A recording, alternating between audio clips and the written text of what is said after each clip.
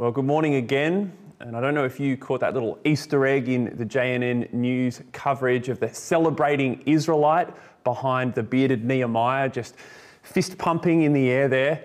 That was Nehemiah chapter 12, the celebration of the great, victory of the holy city coming to pass. If there were 5 words that could describe the chapter from last week, they would be joy, joy, joy, joy, and joy. That's what we talked about last week.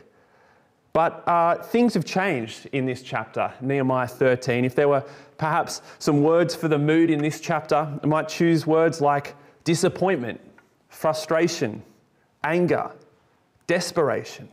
A far cry from the jubilant celebration of chapter 12. I don't know if you've ever felt, the disappointment of something that you've worked on, something that you care about, falling down. I can imagine those who've put lots into the rebuilding efforts in Afghanistan, working at establishing structures and systems and democratic government for 20 years. Just seeing that all come down really quickly would be devastating. For Nehemiah, the stakes were even higher. He's been on this restoration project of Jerusalem, the centre point of the land that God gave his people. A people who were supposed to be the pattern, the first instance of a new people who lived in a good place with God himself, in a holy city. And those people, that city, they were supposed to be the conduits to the world of that kind of life. This was God's restoration plan. And it looked like they'd done it, kind of. The walls were built, the people were committed to holiness, and so last week we saw that holy city celebration, full of thankfulness and joy.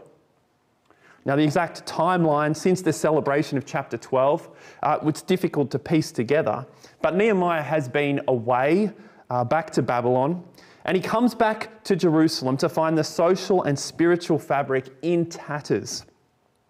He's filled with a heart drop, a stomach-churning disappointment, which soon develops into an almost kind of manic rage.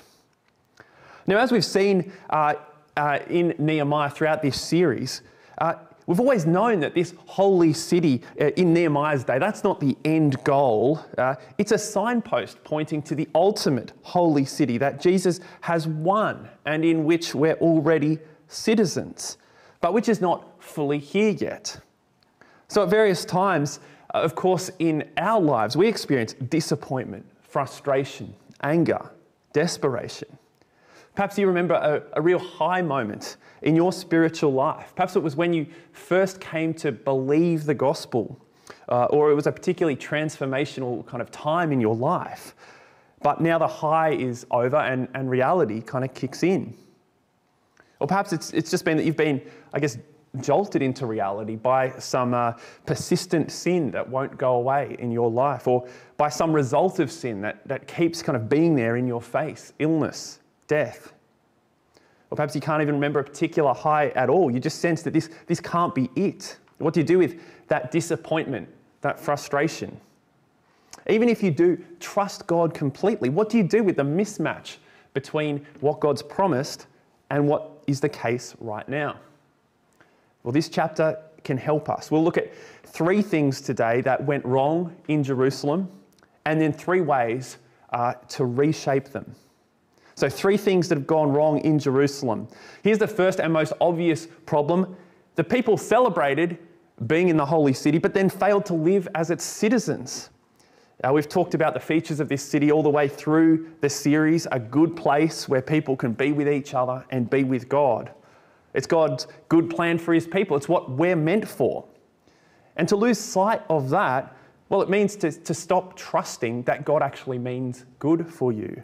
It's to stop trusting that he's got your best in mind.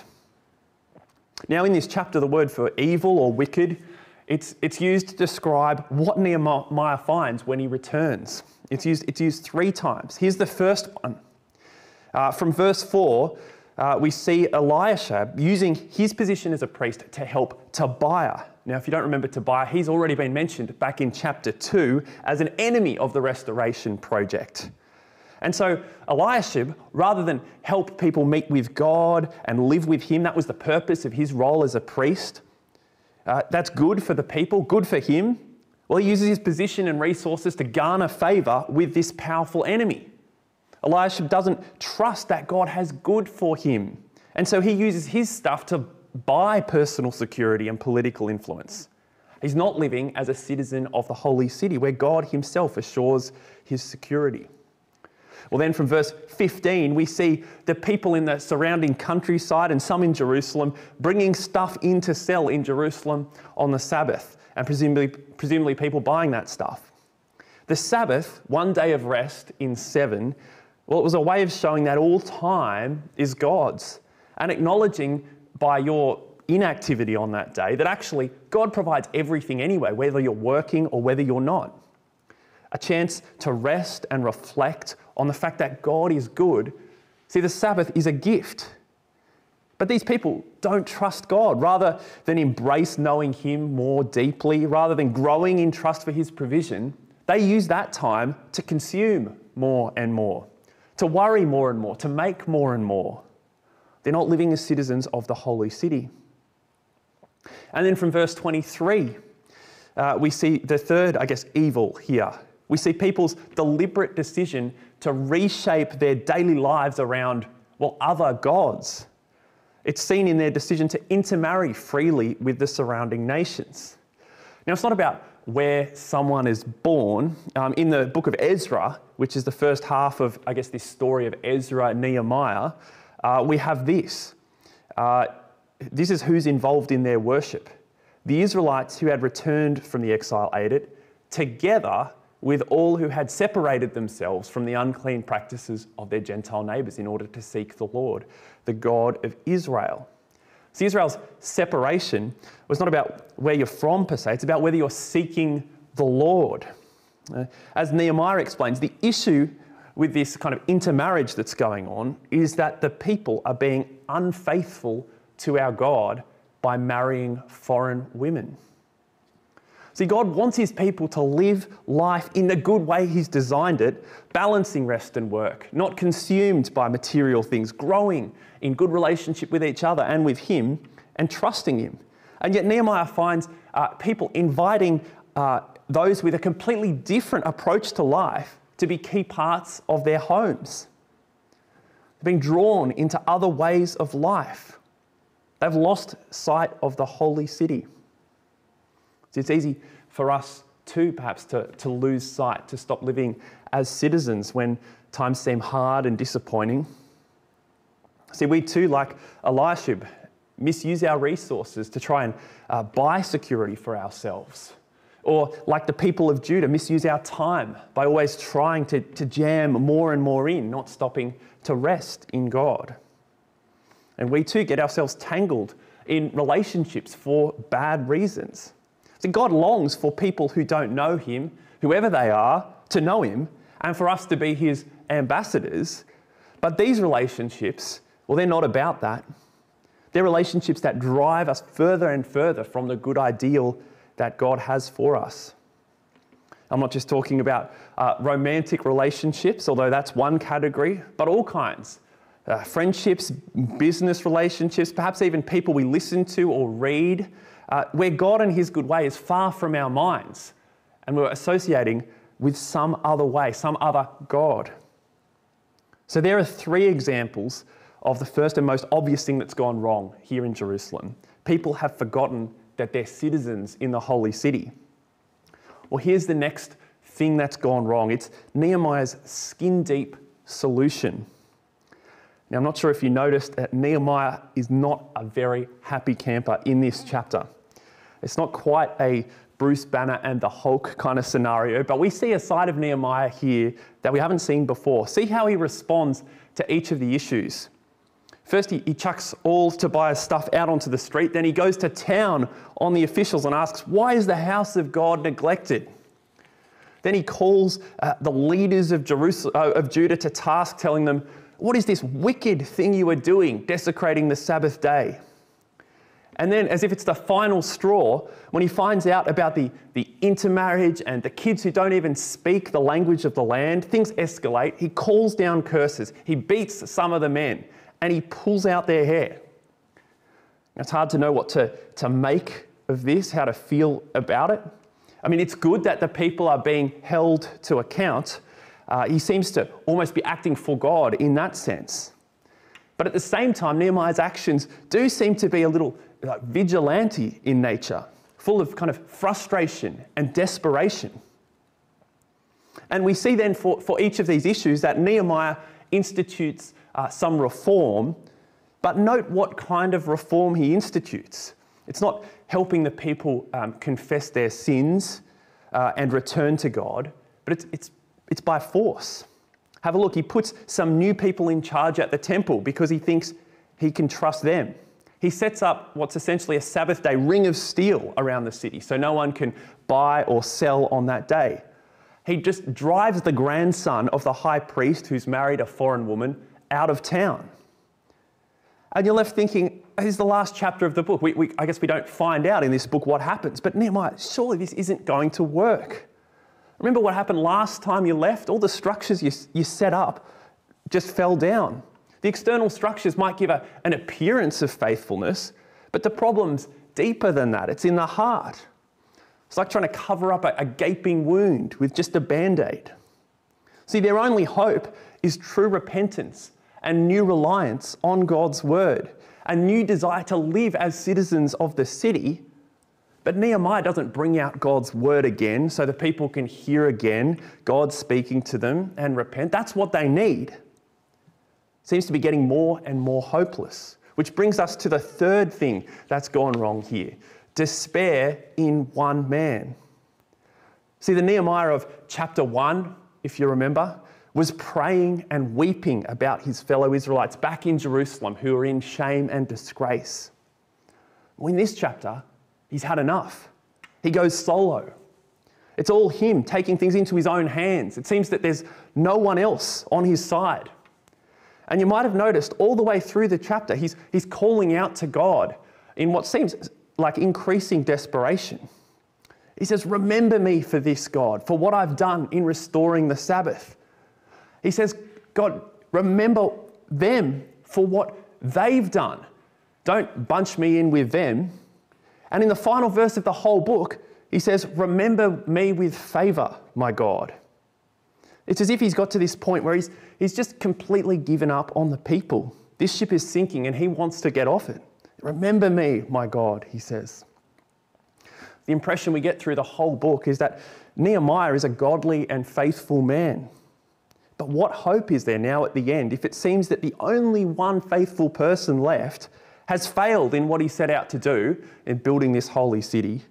And even he is crying out to God for mercy with this kind of uncertainty. Well, those are three things that have gone wrong in Jerusalem. Clearly, if God's true to his promises, there must be more to the restoration project. So now we turn to how these three disappointments have been reshaped by the better Nehemiah, by Jesus. And we're going to take them in reverse order. So first, instead of despair in one man, in Nehemiah, we have hope in one man, in Jesus. Consider Jesus on the cross. This is what the Son of God himself asks. my God, why have you forsaken me?" So he's not remembered. He's not looked on with favour in that moment. Unlike Nehemiah, who perhaps ended thinking, well, I can only save myself and the people are doomed. Well, Jesus gives himself up for the good of the people, for the good of many. As he's on the cross, he's taunted. If you really are the Christ, save yourself. Well, the reason he doesn't is he's choosing to save you and me, not himself. Save us from what? Well, we get a strange insight into judgment in this chapter. As we saw, Nehemiah applies a kind of piecemeal judgment, and it's very fraught when this is applied by, I guess, human beings rather than God. But being thrown out of the city like Tobiah, being chased out like the grandson, physical pain, shame. That's actually what pulling the hair out probably referred to, a shameful action. See, that's what it's like for you if you refuse God. If, as we all do, you use resources and time, relationships for selfish and foolish ends. If you insist on rejecting him and his good plan for you. But when Jesus came, well, he didn't come to deal out judgment. Sure, he rebuked and warned, but he never chased people away, beat people up, shamed people. No, he came to take that judgment, hanging almost naked on the cross, shameful, in great physical pain, crucified outside the city on a hill, rejected. That's the reason that if, just like Nehemiah, we pray, "Remember me, God, with favour," we know the prayer will be answered, because the favoured one was forgotten for us. All it takes is to put genuine trust in him and his ultimate plan for the restoration of our world. So Nehemiah's prayer is ultimately a good one. It's simple, it's desperate, it's what we need. And we can pray it with more certainty than Nehemiah. "Remember me with favour, my God." Well, that's the first reshaping. Despair in one man moves to hope in another. The second reshaping is about, the solution to unfaithfulness. In his desperation, Nehemiah tried to ensure faithfulness by force. But that's never been possible. God has never merely wanted rule keeping, but obedience. He wants our hearts. See, becoming a Christian means being born again. It means being created anew, given a heart of flesh rather than a heart of stone. It means a change from the inside out. That's what trusting Jesus makes possible. It means we look forward to that happening fully and completely when Jesus returns, when we're in that final holy city. But it means growing and changing to be more like Jesus now too, more like citizens of the city. His Spirit helps us as we work at it. Rules, structures perhaps can be helpful, but it's not about them. It's about our hearts. And so we come to the reshaping of the first problem we talked about, a failure to live as citizens of the city. See, we are still, of course, liable to the kind of unfaithfulness that we saw in those Israelites. But if we're in Jesus, we're already citizens of that future holy city.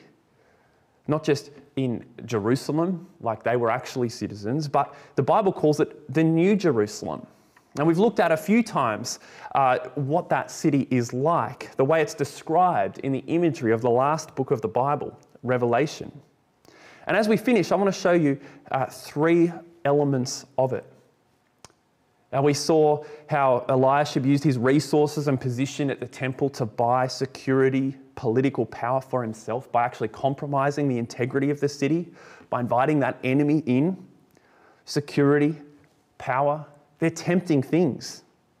But as citizens of that coming city, when you're yearning for security, for safety, and tempted to perhaps shore up your financial position or your relational standing at the expense of others, remember that you're already a citizen of the city that is so safe.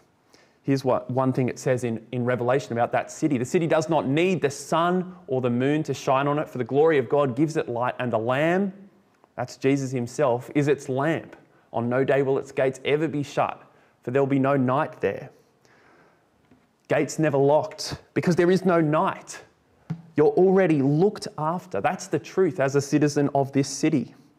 That frees you to use your resources freely for others, for this city, living out that safety now. Well, the second one, we saw how many of those in Jerusalem ignored the Sabbath, essentially using all the time just to consume. But as a citizen of that coming city, when you're in the grip of that incessant busyness or unceasing consumption, remember what life's like there in that city. Here's another snippet from Revelation. He said to me, "To the thirsty I will give water without cost from the spring of the water of life. Those who are victorious will inherit all this, and I will be their God, and they will be my children." Do you hear that? You'll have water of life, everything you need to live, and you'll inherit all of this as being people of the Lamb. So you have everything you need. And the main point of activity then will be to praise God, to know him.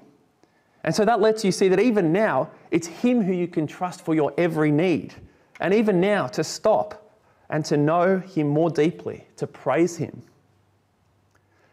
And the final one, we saw how the people did not have their personal lives patterned by God, but rather allowed and invited their, ways of thinking and doing life to be shaped by those who worshipped other things.